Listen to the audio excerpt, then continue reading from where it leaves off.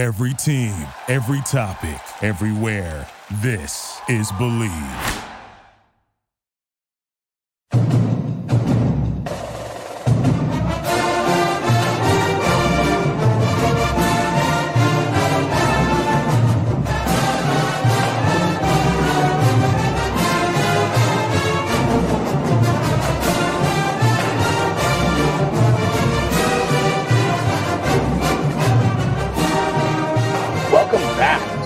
Very special crossover episode of the Bleav in Badgers podcast and the Night Report on the Bleav Network, presented by betonline.ag and our friends over at Oak Ridge Wealth Management. Once again, I'm Matt Perkins, joined, as always, by my good friend, Badger legend, the Hebrew Hammer himself, Matt Bernstein. Bernie, how you doing today?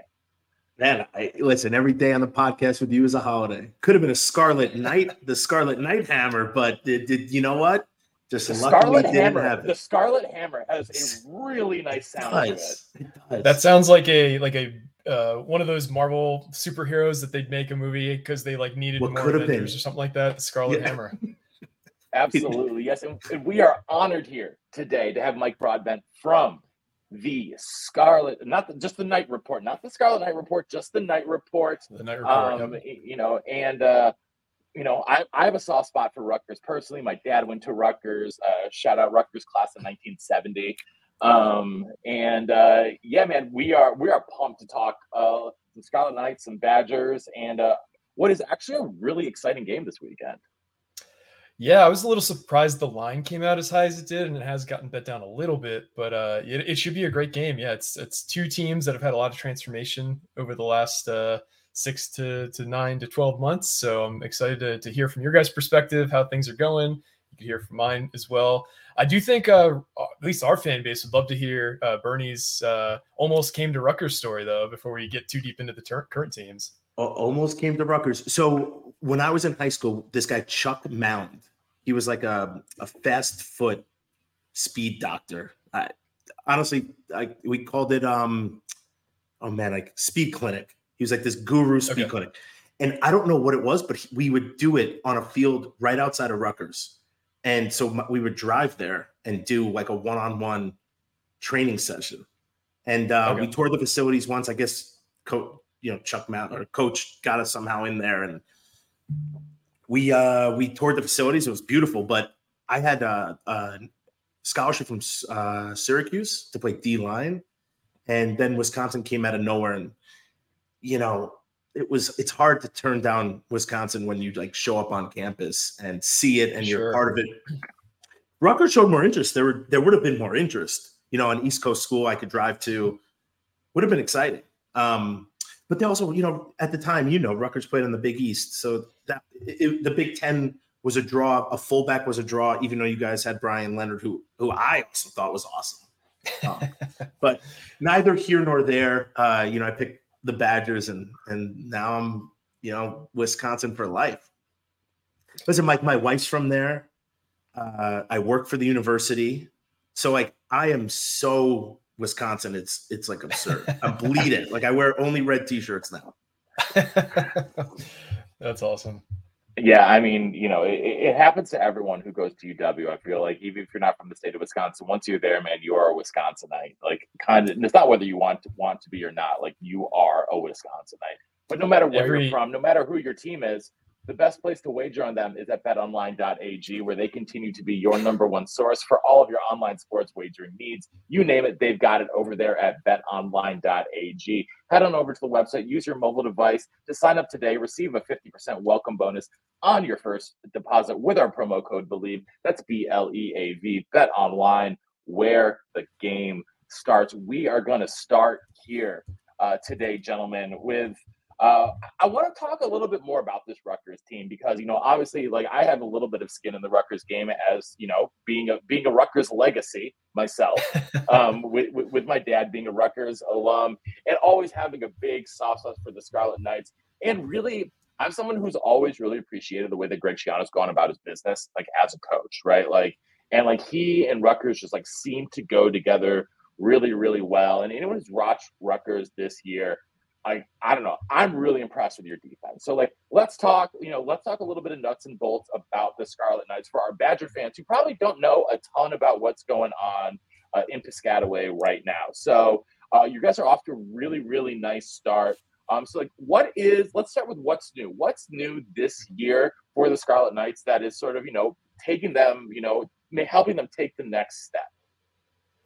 So first and foremost, we have an established QB that's set in stone. Greg Schiano typically doesn't like to name starters, well ahead of, guys seemingly earning the job unless they're already, incumbent starters.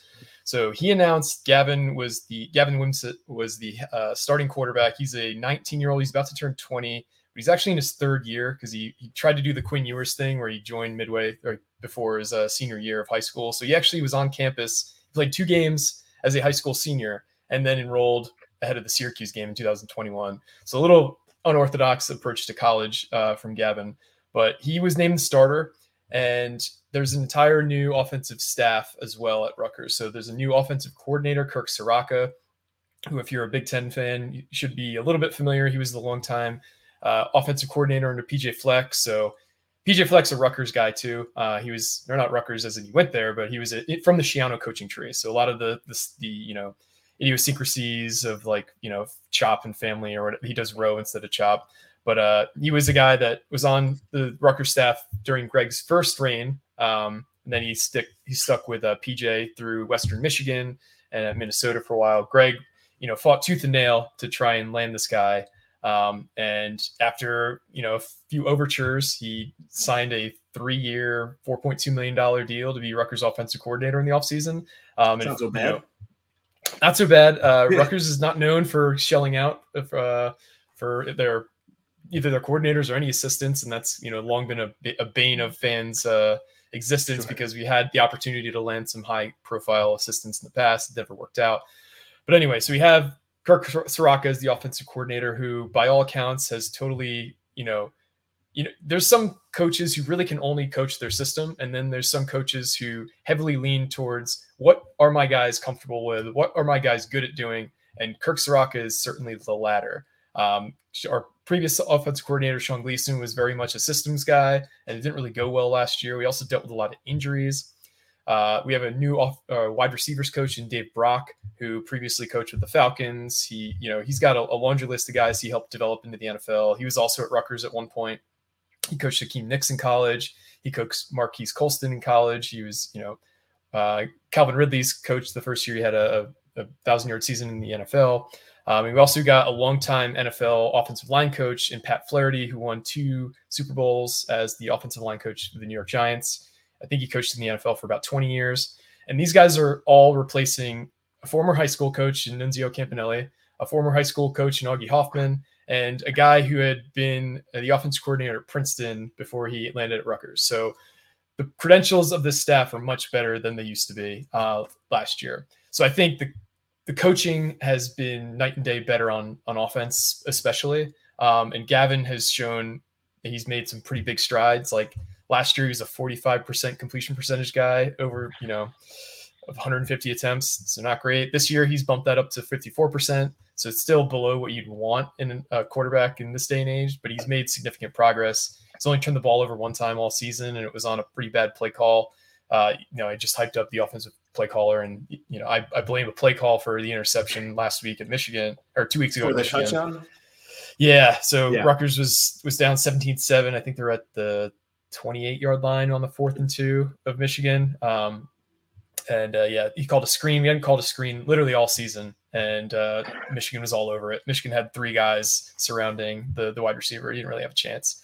But those are kind of the high-level things. The defense, second year under defensive coordinator Joe Harris-Simiak, who has been a fantastic coordinator for us. We've got probably the most talent on the team. Most of the talent on the team is on the defensive side. We've probably got 4 to 5 future NFL guys starting on our defense at least. That's always been a hallmark of Schiano, is these tough teams that are defensive oriented. He calls it complementary football. I think that's a little antiquated at this point, but those are the high level beats, is that the defense has improved from last year. They returned most of their players. The offensive staff is a totally revamped staff, And Gavin Wimsatt has made strides in his second year as the mostly full-time starter. Last year, he would have been if he didn't get hurt, but yeah. Because I watched that Michigan game. You guys fought hard, man. That pick put you down. I mean, that was a game changer for the entire game. But you guys went into Michigan and played really hard. I thought you guys played great football. That made me nervous thinking of Rutgers coming up a little bit to watch, because you do have you're right. The offense looked solid. I mean, outside of some bad, and you're right. I think you have to, as a coach, put your players in the best position to succeed, and sometimes you don't, and bad things happen, and you cannot always blame the players. You know, like that's the play call. You usually throw it to the screen. But it must be exciting to watch, you know, the growing pains of coming into the Big Ten, and this year feels different for you guys. Is that how you are viewing this? I do. I predict them to have 5 wins this season in my preseason projections. I think they'll easily get to 6, maybe even 7 this year, given how things have kind of broken for Rutgers too. I mean, they still have Indiana on the schedule. They still have Michigan State on the schedule. Both those teams have kind of bottomed out. You know, we're going to play Iowa the second to last game of the season. And Cade McNamara is now out for the season. They haven't announced it, but it looked like an ACL. No, they announced it earlier today that he's out for the season, and that their starter is former Badger backup Deacon Hill. Yeah, he was a guy we kind of showed a little interest in the portal, but I don't think it was ever going to happen. Well, he was actually committed to Fordham for a hot second, and then went to Iowa in the portal. Yeah. Interesting. But yeah, in general, I think the vibes. So I went to Rutgers from 2007 to 2010. So after the 2006 year. So I was a Rutgers football fan first and foremost. Like I went in high school to, you know, a handful of games. So I remember very acutely like what it was like on campus when this thing was rolling, and it was so much fun. Like you guys probably went to Wisconsin at some point when you guys were rolling, because Wisconsin seems to always be rolling. So what I'm saying is probably not unfamiliar to you guys. But it was like this palpable energy all around campus all fall, and everybody was all tuned into it. And in the years after I graduated, the Kyle Flood era and the Chris Ash era, it was demoralizing because like our first year in the Big Ten, we went 8-5, we went to the Motor City Bowl, we beat North Carolina, and really everything's gone bad since. I don't think we had a winning season since 2014, which is one of the longest streaks in the Power 5. And we've gotten to the point where like any glimmer of hope was something that we were just, you know, latching onto. Like last year when Sam Brown had like, you know, 90 yards against Ohio State, it was like, oh my God, we might have something. We might have a guy who could make a guy miss a tackle on offense. This is amazing. And this year has been a flip has definitely switched inside this program. I mean, we didn't really blow out anybody outside of, you know, FCS teams. And we had a blowout against Temple a few years ago, opening weekend, but that was basically because of turnovers and setting up short fields. But this year's been different. We've been putting away teams. And last year we went on the road opening day and beat Boston College like 22-20 or something like that. It was a really close game. They were a 3-9 Boston College team. This year, you know, you look at Virginia Tech, who's better than Boston College last year, and they beat them by, you know, 3 scores. Same thing for Temple. We beat them by 30 points. We beat a team in Northwestern that looks a lot better than I thought they were going to look coming out of week 1. We would have had pitched a shutout against them if it wasn't for a muffed punt with 2 minutes left in the game, setting up, you know, 1st and 10 on the 30 for Northwestern. So the vibes are definitely different, but I definitely, from being so, you know, boots on the ground with Rutgers, the team is much different mentality wise as well. It feels like they're finally figuring out how to win these games and how to not shoot themselves in the foot and lose games too. So that's the thing that I wanted to mention, because like I think a hallmark of Rutgers in the past that, you know, when I've watched, is that they always seem to have the most untimely penalties and just like you said, like shooting themselves in the foot and just making a lot of boneheaded mistakes. But I mean, if you look at it this year, like they are bottom 10 in the country in total penalties. Yep. They are, you know, time of possession, they're doing fantastic. Like you guys are holding the ball a ton, you know, not a lot of penalty yards in just the defense. Like that really stands out in terms of, I mean, statistically top 25 in the country, total defense, rushing defense, passing defense, scoring defense, like all of these really important statistics, even turnover margin. Like it seems like it's a much better, team's playing a lot cleaner, you know, for lack of a better word. And so it is I feel like in the past you could have always like counted on Rutgers to mess it up a couple times in the game. And like, we talked a little bit about that pick against Michigan. You were used to seeing that 3 or 4 times a game, and now it seems to happen like maybe once every 2 or 3 games.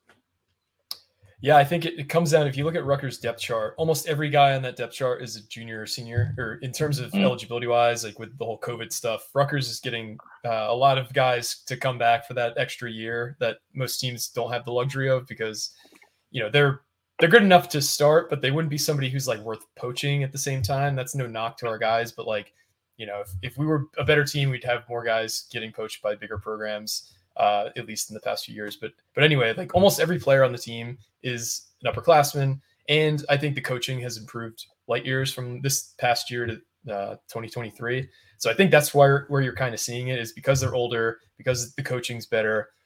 Another stat is Rutgers is first in terms of missed tackle rate on defense in the Power 5 too. So they're executing at a high level. They're basically getting the most out of the talents they have. And some of the guys are, like I said, legit NFL guys, some are not. And so, the results are mixed against especially teams like Michigan, but against teams that Rutgers is on the same level or better than, they're just dominating teams, which you probably haven't seen on the Banks in 10 years. Well, I guess it brings us to the Badgers, because Matt Perkins telling me differently. I think our strength is our offense this year. Yeah. I think listen, everything's brand new. So that brings an edge to the Badgers, because you really, almost everyone's new or in a different position. And it's a completely different one. So I think that gives us an edge. Our best against your best is always what you want to watch. You got to stop Braylon Allen. Dude is a monster truck. I think he is fantastic, and he finds a way to make a hole, make somebody miss, break a tackle. Like, he always comes through in the clutch. It'll be interesting to see who's kind of like backing him up, because we don't, those guys aren't proven yet. The O-line, you said your D-line is pretty stout. Our O-line could have their hands full.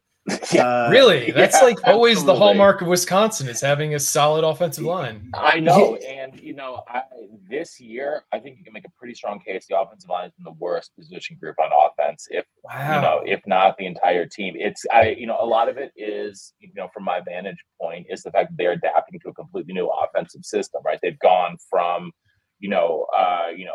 pro style under center, a lot of 12 personnel, 21 personnel, 22 personnel, ram the ball down your throat, run the ball 45 times a game, to now it is everything's in the shotgun. Huh. It's all a lot more pass setting, and, guys have not been asked to do that for their entire careers, and now they are. And they've been, a lot of mixed results. And, you saw when Wisconsin went up against a really athletic defensive line in Washington State, they got bullied. Like, they got absolutely bullied. And, because Washington State has 2 future NFLers on that defensive line. And they really the Wisconsin offensive line got the candy taken from them in that game. And even I think it was in the last game, Bern. Yeah, I think it was in that Purdue game. Every starter on the Wisconsin line got a penalty called on them, whether it was a pre-snap or a hold. And so that unit is a big question mark coming into this game. And now, coming off of a bye, Wisconsin got a bye at what is kind of a crucial time between, not just that and needing to sort of reorganize the offensive line. It's the same starting unit they've had for all 5 games, but Bernie mentioned the backups at running back, because the number 2 back, or the one, let's face it, the 1A back, because Ches Malusi was getting just as many touches as Braylon Allen in the first 4 weeks of the season. Well, he broke his fibula, and he's out for the rest of the year, which was a damn shame, because he had been playing really, really strong football, and in a lot of ways actually fit Phil Longo's system a lot better in terms of what he could do. He's a little bit faster, a little bit,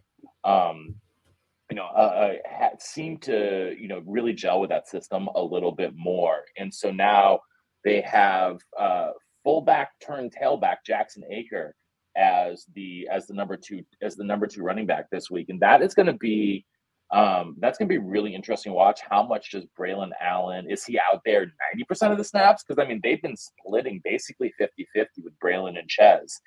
And, everyone behind Braylon now with Ches gone is completely unproven, like less than 10 carries in their career, unproven.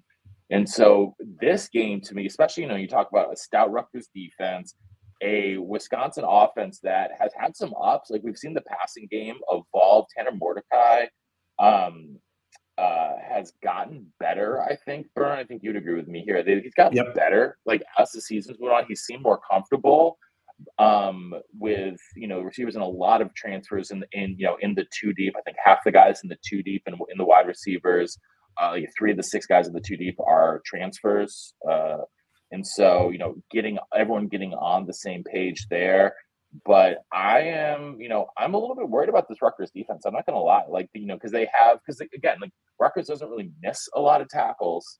And, well-coached team is going to be in the right place. And so it's going to be up to, I think we're going to see a lot more Will Pauling in this game, the slot receiver for the Badgers, and then a lot of Chimere DK, the number 1 wide receiver. I can see those 2 guys being sort of like the real big impact guys there, because Wisconsin's still going to it's weird saying Wisconsin wants to spread them out, but Wisconsin wants to spread them out now. And it is not at all like anything like we have been accustomed to seeing for 30 years in Madison.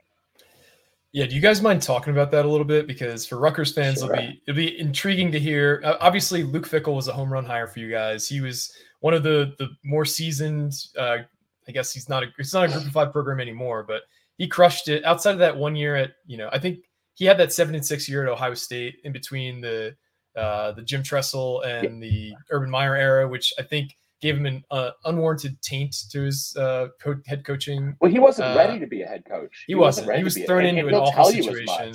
Yeah. Well, he also then stepped back and let Day take over. Like he let Urban take over, not Day. Oh, sorry, Urban. My bad. But what an amazing thing as a coach to do. Like nobody does that. You don't see that really ever in terms of the guy staying on staff after that as well. But I guess because he was an Ohio State guy, because it was probably let's be honest, like if you're not going to have a head coaching job, you might as well be on the staff of a program like Ohio State or Alabama, because that's going to ultimately lead you to a better job anyway. But also like the offensive philosophy, like Wisconsin has been so singularly like, we are a power running team. Our best players are offensive linemen and our running backs. You have a long history of, both putting offensive linemen in the NFL and also putting running backs in the NFL. So like, what is the shock been amongst your fan base of like, what is this like alien spaceship that's landed at Camp Randall that we're watching now? Well, I think the shock is the whole entire program is new. I mean, really, Chris McIntosh, the AD, broke away from 30 plus years of, Wisconsin culture. I can't say it's a bad thing. I think it could have the vision of Chris McIntosh to bring in Fickell, bring in Longo, bring in Tressel. Like these could have huge impacts, I think, later. I think people have to manage their expectations. This is all new. Every single the coaches are new. They're moving to Madison. The players are learning all new positions. We do nothing the same. And we're on game 5. So like, I think the buy is huge for us. I think that gives us another week to watch more film, to go over Rutgers, to go over Iowa, to go through what we have coming up. Bye week was great, but you're grinding. And I think that helps us a lot. It keeps us fresh. We talk about Braylon might have to have 40 carries. He could do it off of bye week. I don't trust that for the whole season. But to get back to your question I'm a fullback. We don't do fullbacks. So it hurts, it hurts, but I'm excited for the potential for where the program can go. And I think you're watching guys get better, right? Tanner Mordecai from game 1 to Purdue is a whole new man, running the football, confident, calling plays. He throws a laser beam. I think the O-line is getting better. I think they're figuring it out. It's all new schemes. They're asked to do so many new things. That's hard. Like, no matter if you're the best O-lineman or not, it's hard to do that stuff. It's all new terminologies. The whole thing is hard. Yeah, and I think I'll on the talk about defense. the. Sorry. Let me hop in and Go talk for about the defense here a little bit because it may be a little bit more subtle to the naked eye, but the difference in Tressel's 3-3-5 scheme from Jim Leonard's 3-4, and the 3-4 has been run in Wisconsin for a decade. Ever since Gary Anderson came in and brought Dave Aranda with him, they transitioned from the 4-3 that they had run under Alvarez and Bielema for 20 years to switching to the 3-4. And that 3-4 defense for the last decade had been, alongside Iowa, the best defense in the country year over year, right? In terms of yards allowed, points allowed, whatever metric you want, every year was Iowa, Wisconsin, and Alabama in terms of the best defense in the country from 2013 through 2022.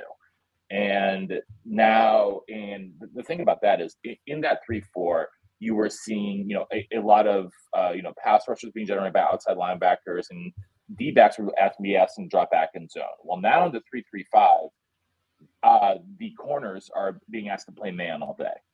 And it is, the guys that they've been brought in, the guys that have been recruited are guys that have been recruited to play in the 3-4, to play the zone, to play 3-4, and not to, didn't really bring in guys to be proper nickelbacks or anything like that. And now you've got a starting nickelback. You've got safeties being asked to do very different things, corners being asked to play a lot more press coverage, and there have been a lot of growing pains. Like you've seen the DBs get torched sometimes, and now I think what we've seen in the last couple games is they're doing a better job understanding when they can gamble and when they can't. And you see, like in the last game against Purdue, Ricardo Hallman gets two big interceptions. And he does a really good job of he's starting to do a really good job understanding, even from like week 1 through week 4, like when can I try to take that gamble and go for the pick, and when do I just need to play proper coverage and stick with my guy? And you can see him doing a lot of improvement there, but they're a light team though because of the switch to the 3-3-5. They're very, very light. The 3 down linemen. James Thompson, the defensive end, has really been the only guy who's been able to get even a semblance of a consistent pass rush. But, the pass rush has not been coming like we've seen in years past. Now, this team doesn't have a Nick Herbig. This team doesn't have a TJ Watt. This team doesn't have an Andrew Van Ginkel that is going to rack up a lot of sacks in the same way. We thought it might be someone like a Darrell Peterson, but it just hasn't been there yet. And that's a lot due to adjustments in the scheme. And it's taking a minute for these guys to, it seems like, really feel comfortable. I felt like Byrne in those first couple of games, it felt like, the backers were half a step slow. The D-backs were half a step slow. The defensive linemen were there, but not really being explosive. And I think we're starting to see little incremental improvements there. But if Wisconsin is going to really take the next step, they have to get a more established and a more consistent pass rush. Otherwise, they still don't have, 5-star athletes out there playing corner who can hold up for 5, 6, 7 seconds in pass coverage and really be sticky to these guys. Because, we're used to having Nick Herbig being on the quarterback in 3 seconds, and they just don't have that anymore. You're right. I think our skill player. Listen, it's a whole new defense. It is a tough thing to. You're talking about. I correlated to me when I showed up at Wisconsin. I was god awful. I couldn't even carry the water out to the team. So imagine my ramp up was almost a year long of being on the scout team, getting my butt kicked, watching film, grinding in the offseason, lifting, doing all these things. I had a year almost. These guys had spring practices, 15, 14 practices, 16 practices maybe. And then you can only do what you can do off the field. But if you don't know what to do off the field, it's very difficult to simulate the pass routes and getting a feel for each other. This isn't the NFL where these guys just go to places and spend the vacation doing it. It's way different. So I would say that, you have coaches learning the players learning the coaching schemes. If you're not confident or you just don't know it 100%, none of us do anything that fast if we don't know it's what we should be doing. So I think you're going to see us just continuously get better, but it's going to be mistakes and then learning from it, right? And picking up on different things, picking up on different cues. The coaches will start seeing things. It's going to get better and better. It takes time. You know, we're in a whole new regime. These guys didn't even have one recruiting class, right? They run different things, and they're asking players who are brought in to do one thing, or not to do one thing, but to play in one scheme or two schemes, offense and defense, are asked to do completely different things. It's very completely different things. It's very different, but I'm excited because I was nervous about Purdue, and we went in there and really came out of the gates firing. So that makes me excited that we're picking up things on a bye week. We all know bye weeks are fantastic. You can blow off that steam over the weekend. I don't know what they did. I just remember my bye weekends. They said no practice on Saturday, and you're like, Friday. It was a bender we would go on. So, but then, you know, come Sunday, you're locked back in, right? It's homecoming. Mike, have you been to Camp Randall? I've not. It's definitely on my short list of places that I really want to go see. Because I feel like I'm from Jersey, so basically, like, no matter where you're from, New Jersey, it seems like you know a million people who went to whatever different schools. I know a bunch of people who went to Wisconsin. I've heard nothing but glowing things about it. I'm sure you guys all know Jersey people from, you know, going to college. It seems like we always stand out for whatever reason, good or bad. So I have not been, but I heard it's amazing. You know, from the tailgating to just Madison's a gorgeous town. Yeah, it's like almost a bunch of fraternities parents weekend. Is it homecoming this coming weekend? Okay. Homecoming. Yep. The game's at 3:00 Eastern, 2 there. When you're talking about it, is games sold out. We don't sell, don't take this wrong way, but we don't sell out a lot of teams that aren't like Michigan, Ohio State. But this team sold out. I mean, they don't have. There's no more tickets to get. People are texting me to try to find tickets. I got nothing. I'm not even going to the game. So I think that bodes well for us. Right. I love playing at home. Playing away is brutal. It just is. You really have to have a chip on your shoulder to go somewhere else. You know, go into their away locker rooms, use the facilities there. Like everything feels awkward. But it's going to be crazy there. And I love that it's homecoming for us out of this bye. I don't know, man. I think it's going to be a really good game. I think Rutgers has stepped their game up enough that it will be a fist fight. And that's what the Big Ten is all about. It is literally two Goliaths standing in the middle of the ring, just punching each other in the face. And someone eventually flinches. That's a Coach Alvarez thing. And the other team wins, right? Like it is like that. I think both teams need to start fast. I think both teams obviously need to control the line of scrimmage. This is like, couch potato stuff. But our skilled players, like our offense needs to beat your offense. And that's really, it sounds stupid, but if you score more points, we're going to win. We have to score those points. We can't kick field goals. Sure. Yeah, I do kind of want to touch on your guys' offense a little bit. Like the rushing stats are gaudy. So I don't want to go there because you already kind of went deep into that. But the passing stuff isn't nearly as, not impressive because that's not the right word, but it's not as, I don't want to say gaudy again, but for an air raid offense, you'd expect a little bit more production, I guess, from the passing game. Do you guys feel that way as well? Or is it, because I know I was kind of keeping track of the Purdue game last week, and it seemed like every time I would look at the ticker, it was like Tanner Mordecai, and it was expected to be a passing touchdown, but it was a rushing touchdown. Yep. So how do you guys feel about your passing attack right now? I know you talked about the offensive line being possibly the most suspect unit on the whole team. You talked about Will Pauling, the slot receiver, possibly being your biggest weapon, but like general vibes around the passing offense after 4 games in the air raid. I mean, I think that the timing is really hard for a lot of these guys, right, to get used to. Because like Bernie said, 15 spring practices plus fall camp plus whatever they get during the week. Like, it's not a ton to adjust to an entirely new scheme, entirely new route tree for a lot of the receivers and stuff like that. A new quarterback who's come in from, who's already been in 2 other programs in his collegiate career. He has a different passing motion. He has a different rhythm with which he throws the ball than Graham Mertz did. And, I think that, the ball comes out of his hands very, very differently, even to the naked eye, right? Like Graham Mertz, was your prototypical 6'4" statuesque quarterback who had, a classic throwing motion. Like Mordecai's like almost like sidearm half the time, right? And the ball spins off of his hand a little bit differently. And I think that you can see that the timing's getting a little bit better. The other thing that's plagued this team, they've had some really untimely drops. Like Skylar Bell, slot receiver, has had 2 would have been 50-plus yard touchdowns that he just flat out dropped for no reason whatsoever, other than he just dropped it, bounced right off of his hands. And those 2 touchdowns alone would have generated a massive, you're probably looking at like 120 yards between those 2, like a 50 and a 70-yard touchdown.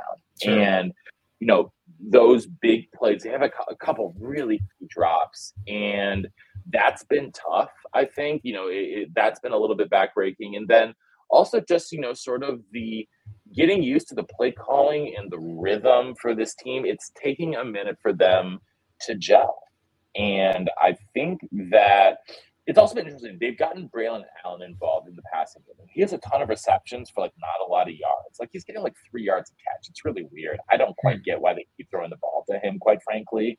Braylon Allen is someone who needs to get chugging, rolling downhill, and throw a little swing pass to him, and he has to dance to miss a defender. That's not what he's going to do. He's going to be easier to tackle in open space. He's not a jitterbug. He's a freight train. But you hand the ball off to him going downhill, and you can't tackle him. So it's been interesting to see how they've been using these guys and experimenting with these guys. And I imagine coming out of the bye week, we're going to see a lot of new wrinkles in this pass game.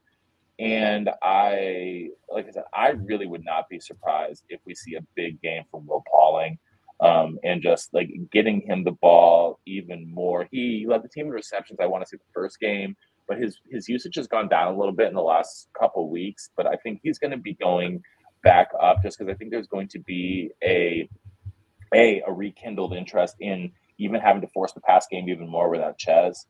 And then, I think that, if, Rutgers doesn't necessarily have you've got some really solid guys at the top, but the depth isn't quite there, especially at a cornerback position, right? So you're going to want to attack the slot if you possibly can. I think we're going to see a lot of 4 wide receiver looks this week, a lot of tight end out in the slot, especially true freshmen. Talk about Ashcraft, who's been getting a ton of run at tight end. And so I'm just curious. I'm curious to see that. And I think that, I think part of the stress, though, part of the reason that some of the bigger passing numbers haven't been there is a combination of offensive line struggles. The offensive line has definitely struggled, and Mordecai hasn't had all the time in the world to throw the ball. And then, it's been a lot of short, quick throws just to get into rhythm and not trying to take. And then when they've taken those shots downfield, we've had big drops. And so I think it's sort of the combination of the two. Yeah, and it's also not a true. It's also not a true air raid. I think calling it. It is air raid in terms of the way that they want to spread teams out. But I mean, if you look at passes versus runs, it's not like they're throwing the ball 80% of the time. It's much closer to still 50-50. Yeah. I would say Phil Longo told us this. He said, we're going to take what they give us. And if you're going to go against the pass, you're going to run. So he runs it. He ran Hannah Mordecai had 14 carries. Probably about 6 or 7 of them were called run plays. Mm-hmm. So, I think we're opening up the offense. I think you watched the first 3 games. Maybe Washington State was different, but we had some drops again. And I think once you correct those things, you're going to see something completely different. But if you're playing too deep or you're playing, cover 3 or whatever, we're going to throw it underneath all the time. You're out, we got to find those holes. And to me, Tanner Mordecai, his arm is awesome. It comes off like a laser beam. I think he makes great decisions. He's had a couple turnovers, but they weren't horrible throws. Guys were just in better positions. So I think you watch those guys gel a little bit more. Will Pauling, I like all of them. DK, they just all make plays. And you see their to me, the wide receiver room is the most exciting because there's depth everywhere. Wild. And these guys are making catches. They don't look mad when they don't get the ball. It seems very cohesive. And I like that, right? In an air raid, a typical air raid, this is what you're hoping that your quarterback can spread around. We have multiple guys with catches. So if you imagine First game, Scour Belt doesn't drop it. This is a 70-yard touchdown, and now his stats are ridiculous. And the pick came right after that. So you're adding on and subtracting here. So, I think Purdue played off of us, and we just took advantage. So I like that Phil Longo's mindset is we're going to take what you give us, and we're just going to we're just going to find what works for us. So if the run game's there, we're just going to run it. If Tanner Mordecai is going to run it, I think that's bananas to me because I hate when the quarterback runs. But he's like, hey, if these guys are going to rush that hard, we're just going to run up the middle with them. And it worked. So, so I think those things are interesting. I would agree. Also, when Phil Longo showed up here, he had an offense that was ready to run 22 personnel with a fullback downhill, right? That was the group of players that he came into. So you're switching everything, right? So at this point, he's got to find what works, not just for him, right? We've talked about the offensive coordinator that Rutgers has, right? He's got to coach the players he has, and I think that's what he's doing. So I think he'll find what's working in a game and use that to his advantage. But I think you'll see some more deep shots. I think you have to, right? Like we got to throw the ball down the field. Yeah. But Longo's offense is still like we're fresh into it. Watching 4 games in a spring game is not enough. Yeah, that's totally fair. The more you guys kind of talk about your weaknesses, the weirdly, and I don't want you to take this the wrong way, the better I feel about Rutgers' chances, honestly, because I was expecting like you guys to have a defense or an offensive line that was fairly stout that was going to be tough to bring pressure on. I expected you guys to have a pretty tough front 7 because that's kind of been the hallmark. But the more you guys talk about it, it really is just a totally different program and that's because it's transitional. Yeah. But we also pick up on like the things that we dislike the most, and we beat those things. Matt Perkins and I last year we didn't have a special teams coach. Oh my God. We missed so many field goals. We kicked balls out. we would talk about that like 30 every minutes week. Out of an hour podcast every week. So I mean, listen, as someone who does a podcast, like you talk about the things that you need to improve on. And I think that's where you focus a lot. We could focus and talk about Braylon Allen and the wide receivers. I could do this all day.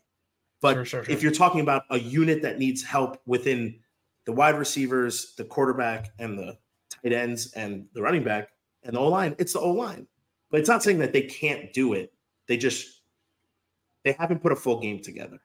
Mm-hmm. They've had times when the gates have opened, and they've had times when they've done great.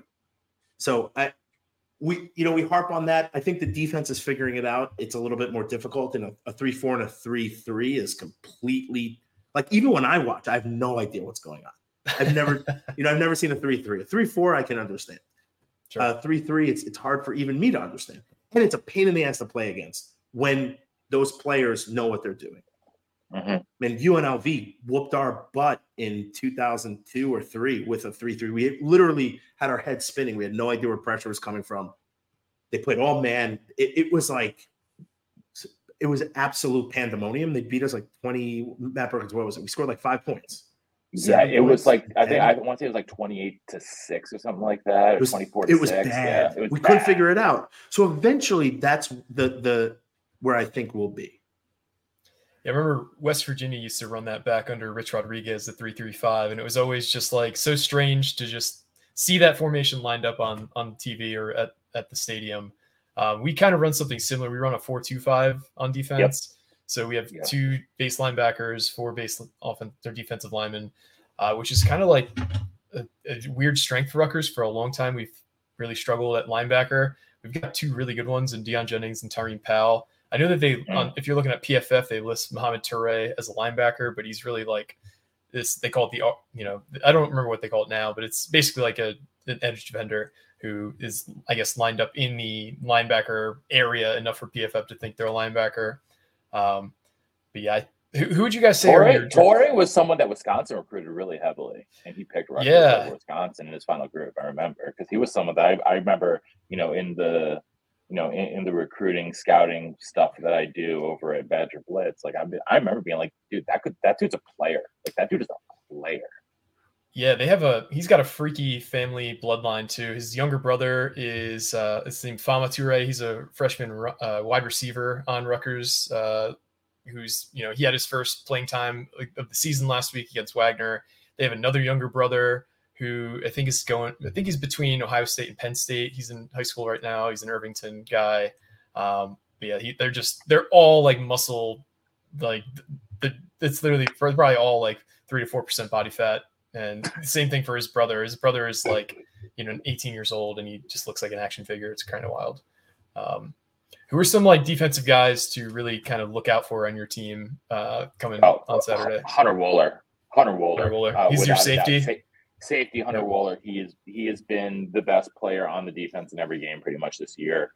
He's a playmaker, and he plays what they're calling, I think they call it the star role in this defense, which basically means like run around and make a bunch of plays, insofar as I can tell, right? Like he just runs and he hits people. He'll blitz occasionally, drop back and coverage. He's got a couple picks, and like he's in on seemingly every single tackle. Like every single tackle, it seems like he's in on. Big play, like I talked about him earlier, Ricardo Hallman. He's really impressed me. The corner, I really. He leads the team in interceptions. I predicted he would lead the team in interceptions this year. I definitely got that one right. He's already got 3 this year. Wow. And I think he's going to have a couple more as the year goes on as well. He's a big play guy. James Thompson has been the best defensive lineman for sure. Like he's been a cut above everyone else. He's got a big frame. He's about 6'5" and a half, 290, 295. In the 3-3, defensive ends are not really expected to do a lot of pass rushing, but I think he's leading the team in sacks right now. And then they have a 3-headed monster. They effectively have 3 starters at middle linebacker. Like they list like 3 co-starters at middle linebacker. And Jake Chaney, Muma Jameta, and Jordan Turner. And Muma's a team captain, been that dude. Didn't like should play a lot against Purdue. It's been a little bit weird. That's actually been one of the big storylines coming out.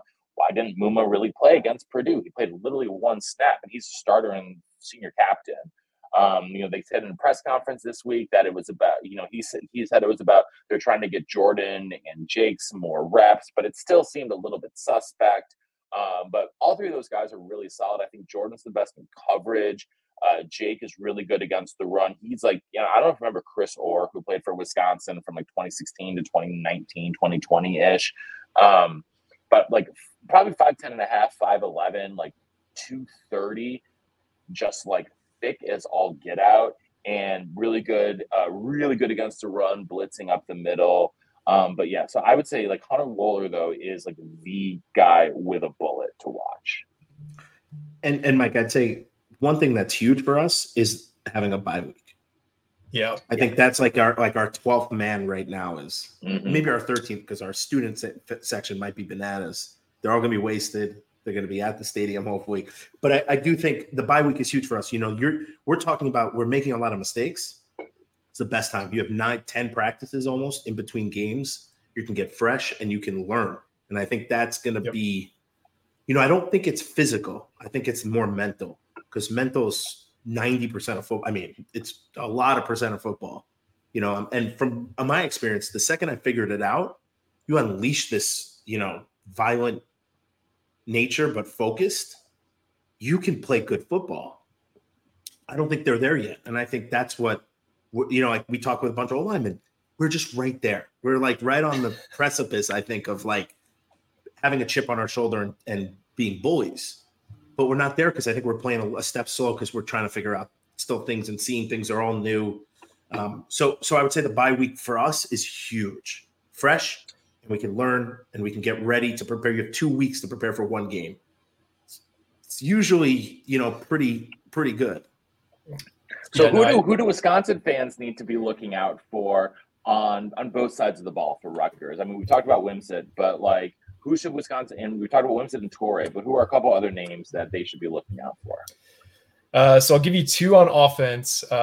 First is Kyle Monungai. He is our leading rusher on the year. He won Big Ten Offensive Player of the Week, I believe, after his Virginia Tech performance. He rushed for 143 yards and 3 touchdowns.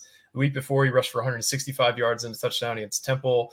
He was held in check against Michigan because it's Michigan, best team in the country. Yeah.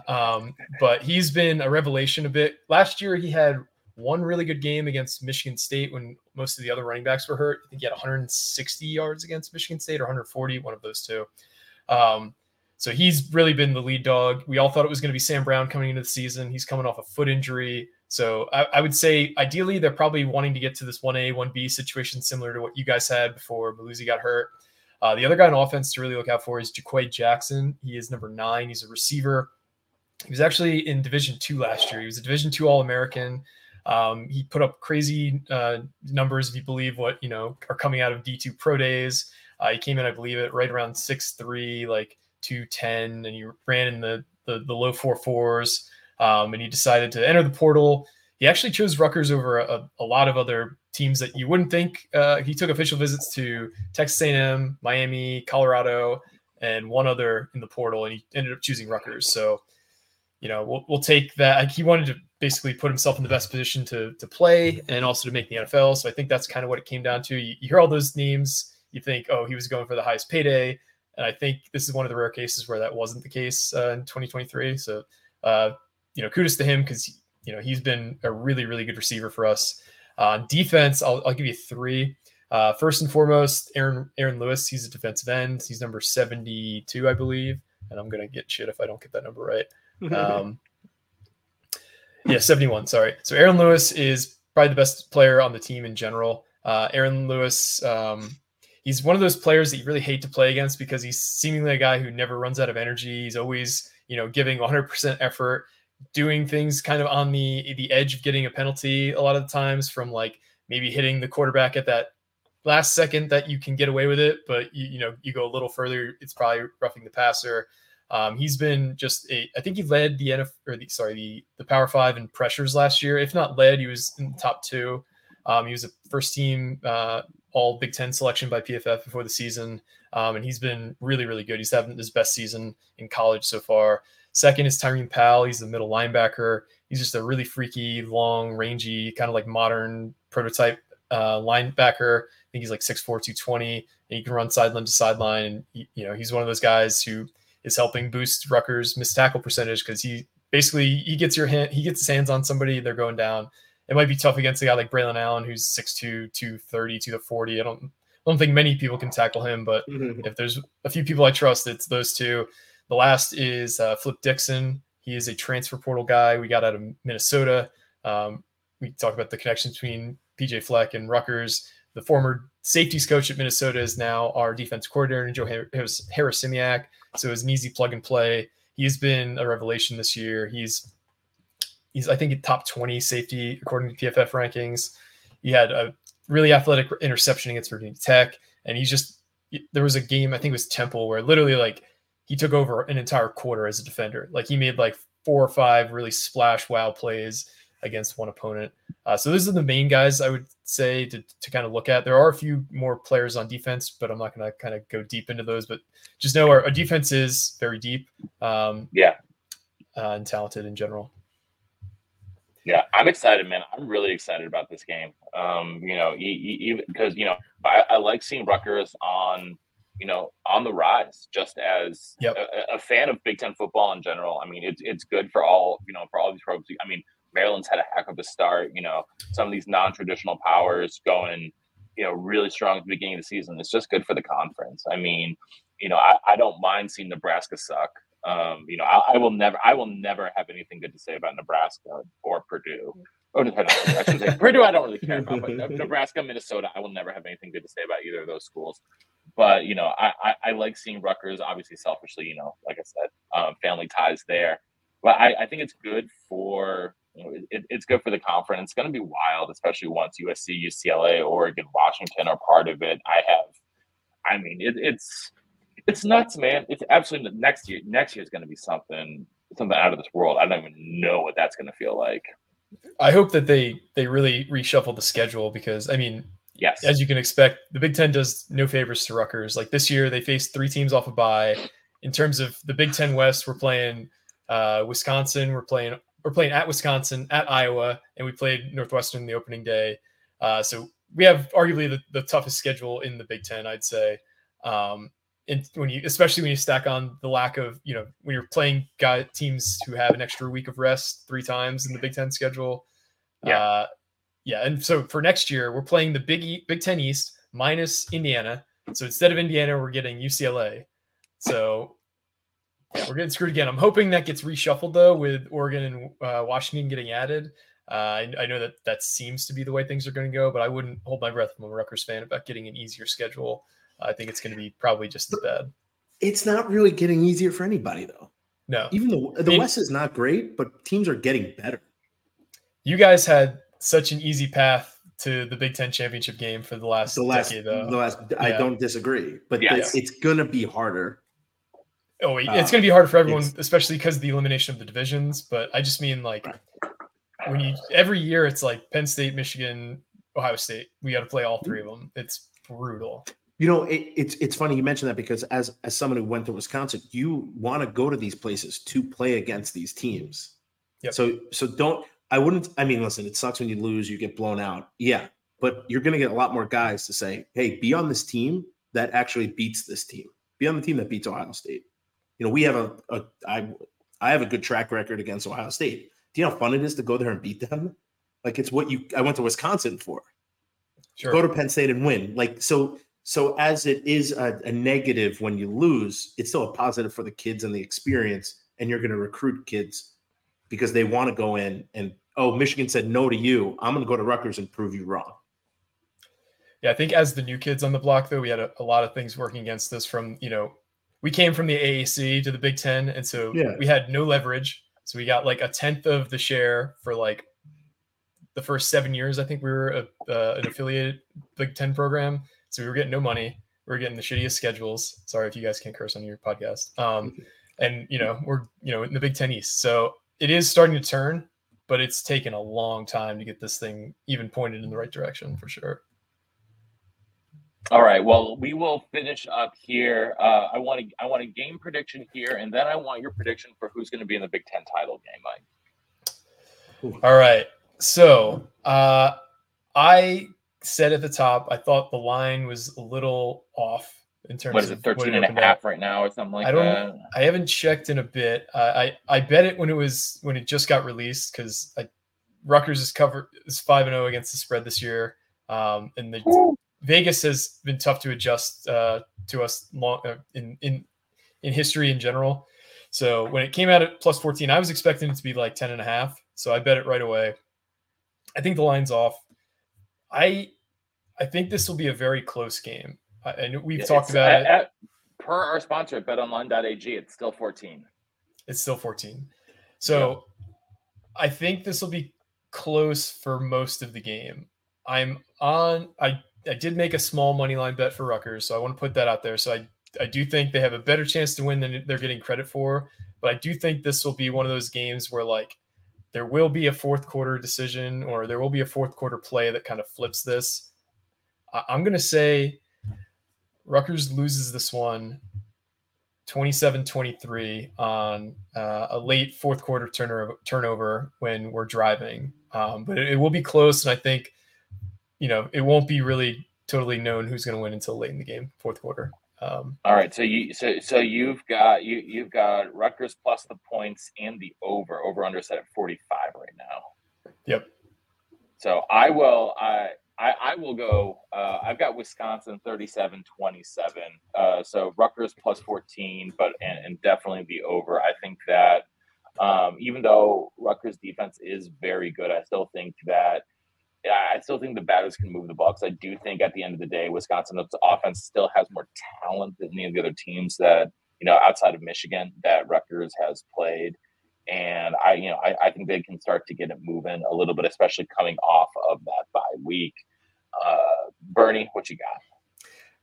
I'm take Wisconsin 31-24. Okay. I think the bye week helps us tremendously. I think it's a closer game than people. I would agree. It's a closer game than people. Listen, any game could be a blowout, but I think it's a closer game. I think you have two better teams. I just think the bye week helps us, and I think we're coming into our own. It's like we're going through puberty. Finally, we're getting there. It's taking our time, but we're getting through puberty, I think. All right. And so I'm curious. I'm going to go on the record here. I said this before the season. My prediction before the season for the Big Ten championship game was Wisconsin versus Penn State. And so, and here we are at a third of the way through the season, with all the struggles that Iowa's had, with the rest of the Big Ten West looking pretty subpar. I'm sticking to it. I still like this Penn State team, but I am curious though. I'm Mike, who you think is going to be in the Big Ten title game this year? Well, given that I just said I think Rutgers loses a nail biter to Wisconsin, that's going to put them 2-0 in the Big Ten. They already got the tiebreaker against Purdue for beating them. And then Iowa just lost its quarterback. And I think they're going to start to unravel under the pressure of Brian Ferentz not being able to put together a modern offense. And you've already started to see him cracking a bit on the podium. And then your other team you got to compete with is probably Minnesota. Minnesota's, already blown. I don't know how big of the lead they blew against Northwestern, but they don't really impress me. I think you guys don't take this the wrong way. You kind of back into this, like you win by default almost. Like I don't see how you could pick anybody. Like I don't know what the betting odds are for the Big Ten West title, but you guys have to be like at least minus 150 favorites right now. I think it's easy money to predict you guys to win the Big Ten West. Out of the East, it's tougher. I have a hard time picking Penn State. I found out this stat earlier today. Penn State has the most offensive plays. It's either in the Power 5 or in college football. And they have the second fewest explosive plays, so 20-plus yard plays in Power 5 or in FBS. I don't remember which one it was. That to me is going to be present itself to be a big problem against, their two main challenges this year in Penn State and in Ohio State. I can't imagine Penn State winning. Like, you'll have to show me that James Franklin beat Ohio State and Michigan before I'll believe it. So I'm going to just cross them off for that reason. Maryland's a dark horse, but I just don't think they got enough, defensive firepower to hold up against some of the better teams in the Big Ten East. And then it comes down to, the game, the end of the season, I think. I think Michigan ends up beating Ohio State again. I wasn't really super impressed with Ohio State to start the season. I thought they probably should have won at Notre Dame by at least double digits. I don't think Notre Dame's that good either. So Michigan, Wisconsin, Big Ten title game, and probably Michigan winning it just because I have a hard time seeing. Honestly, I could see them going undefeated this year, going through the college football playoff. I'm not really impressed by any of the top teams so far in terms of the top 10 ranked teams in general. All right, Bern, what you got there? I mean, I hate Michigan with a passion, but I do think it comes down to the last game, which it pretty much seems like it does every year. Yep. I'm going to put Ohio State in there because I just can't pick Michigan for anything. So I might not be going with my gut. This is why I don't gamble, because I'm horrible at it. But I do think we somehow win the Big Ten West. Not somehow. I think we win. I think people are beating each other, and I think we're going to prosper from that.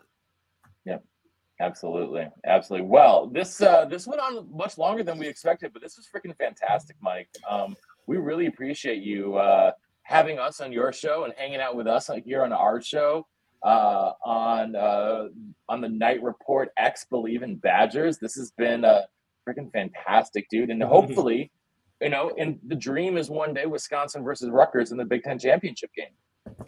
I would love that. We've had it's been fun to also just kind of battle out on the basketball court too. We're excited for that to come around the corner. Not to get into that too much because we're talking about a game, but it's funny how the mentality kind of translates over to the basketball court too, because Big Ten is very similar in terms of just like beat the shit out of each other for 40 minutes up and down the court, same way it is on the gridiron. Absolutely. But yeah, this has been great. It's funny how much we have this overlap too, both being on Bleav, both being affiliated with rivals. Got to get more groups of people like that on Bleav. It's been great. Absolutely. Absolutely do. And we appreciate everyone tuning in here to both the Night Report and Bleav in Badgers on the Bleav Network, presented by betonline.ag and Oak Bridge Wealth Management.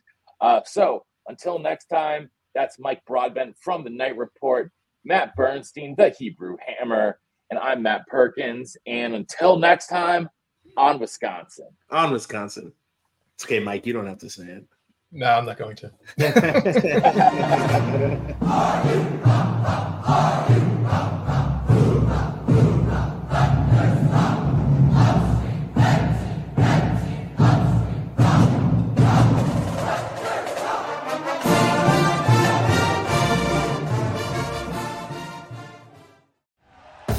Thank you for listening to Bleav. You can show support to your host by subscribing to the show and giving us a 5-star rating on your preferred platform.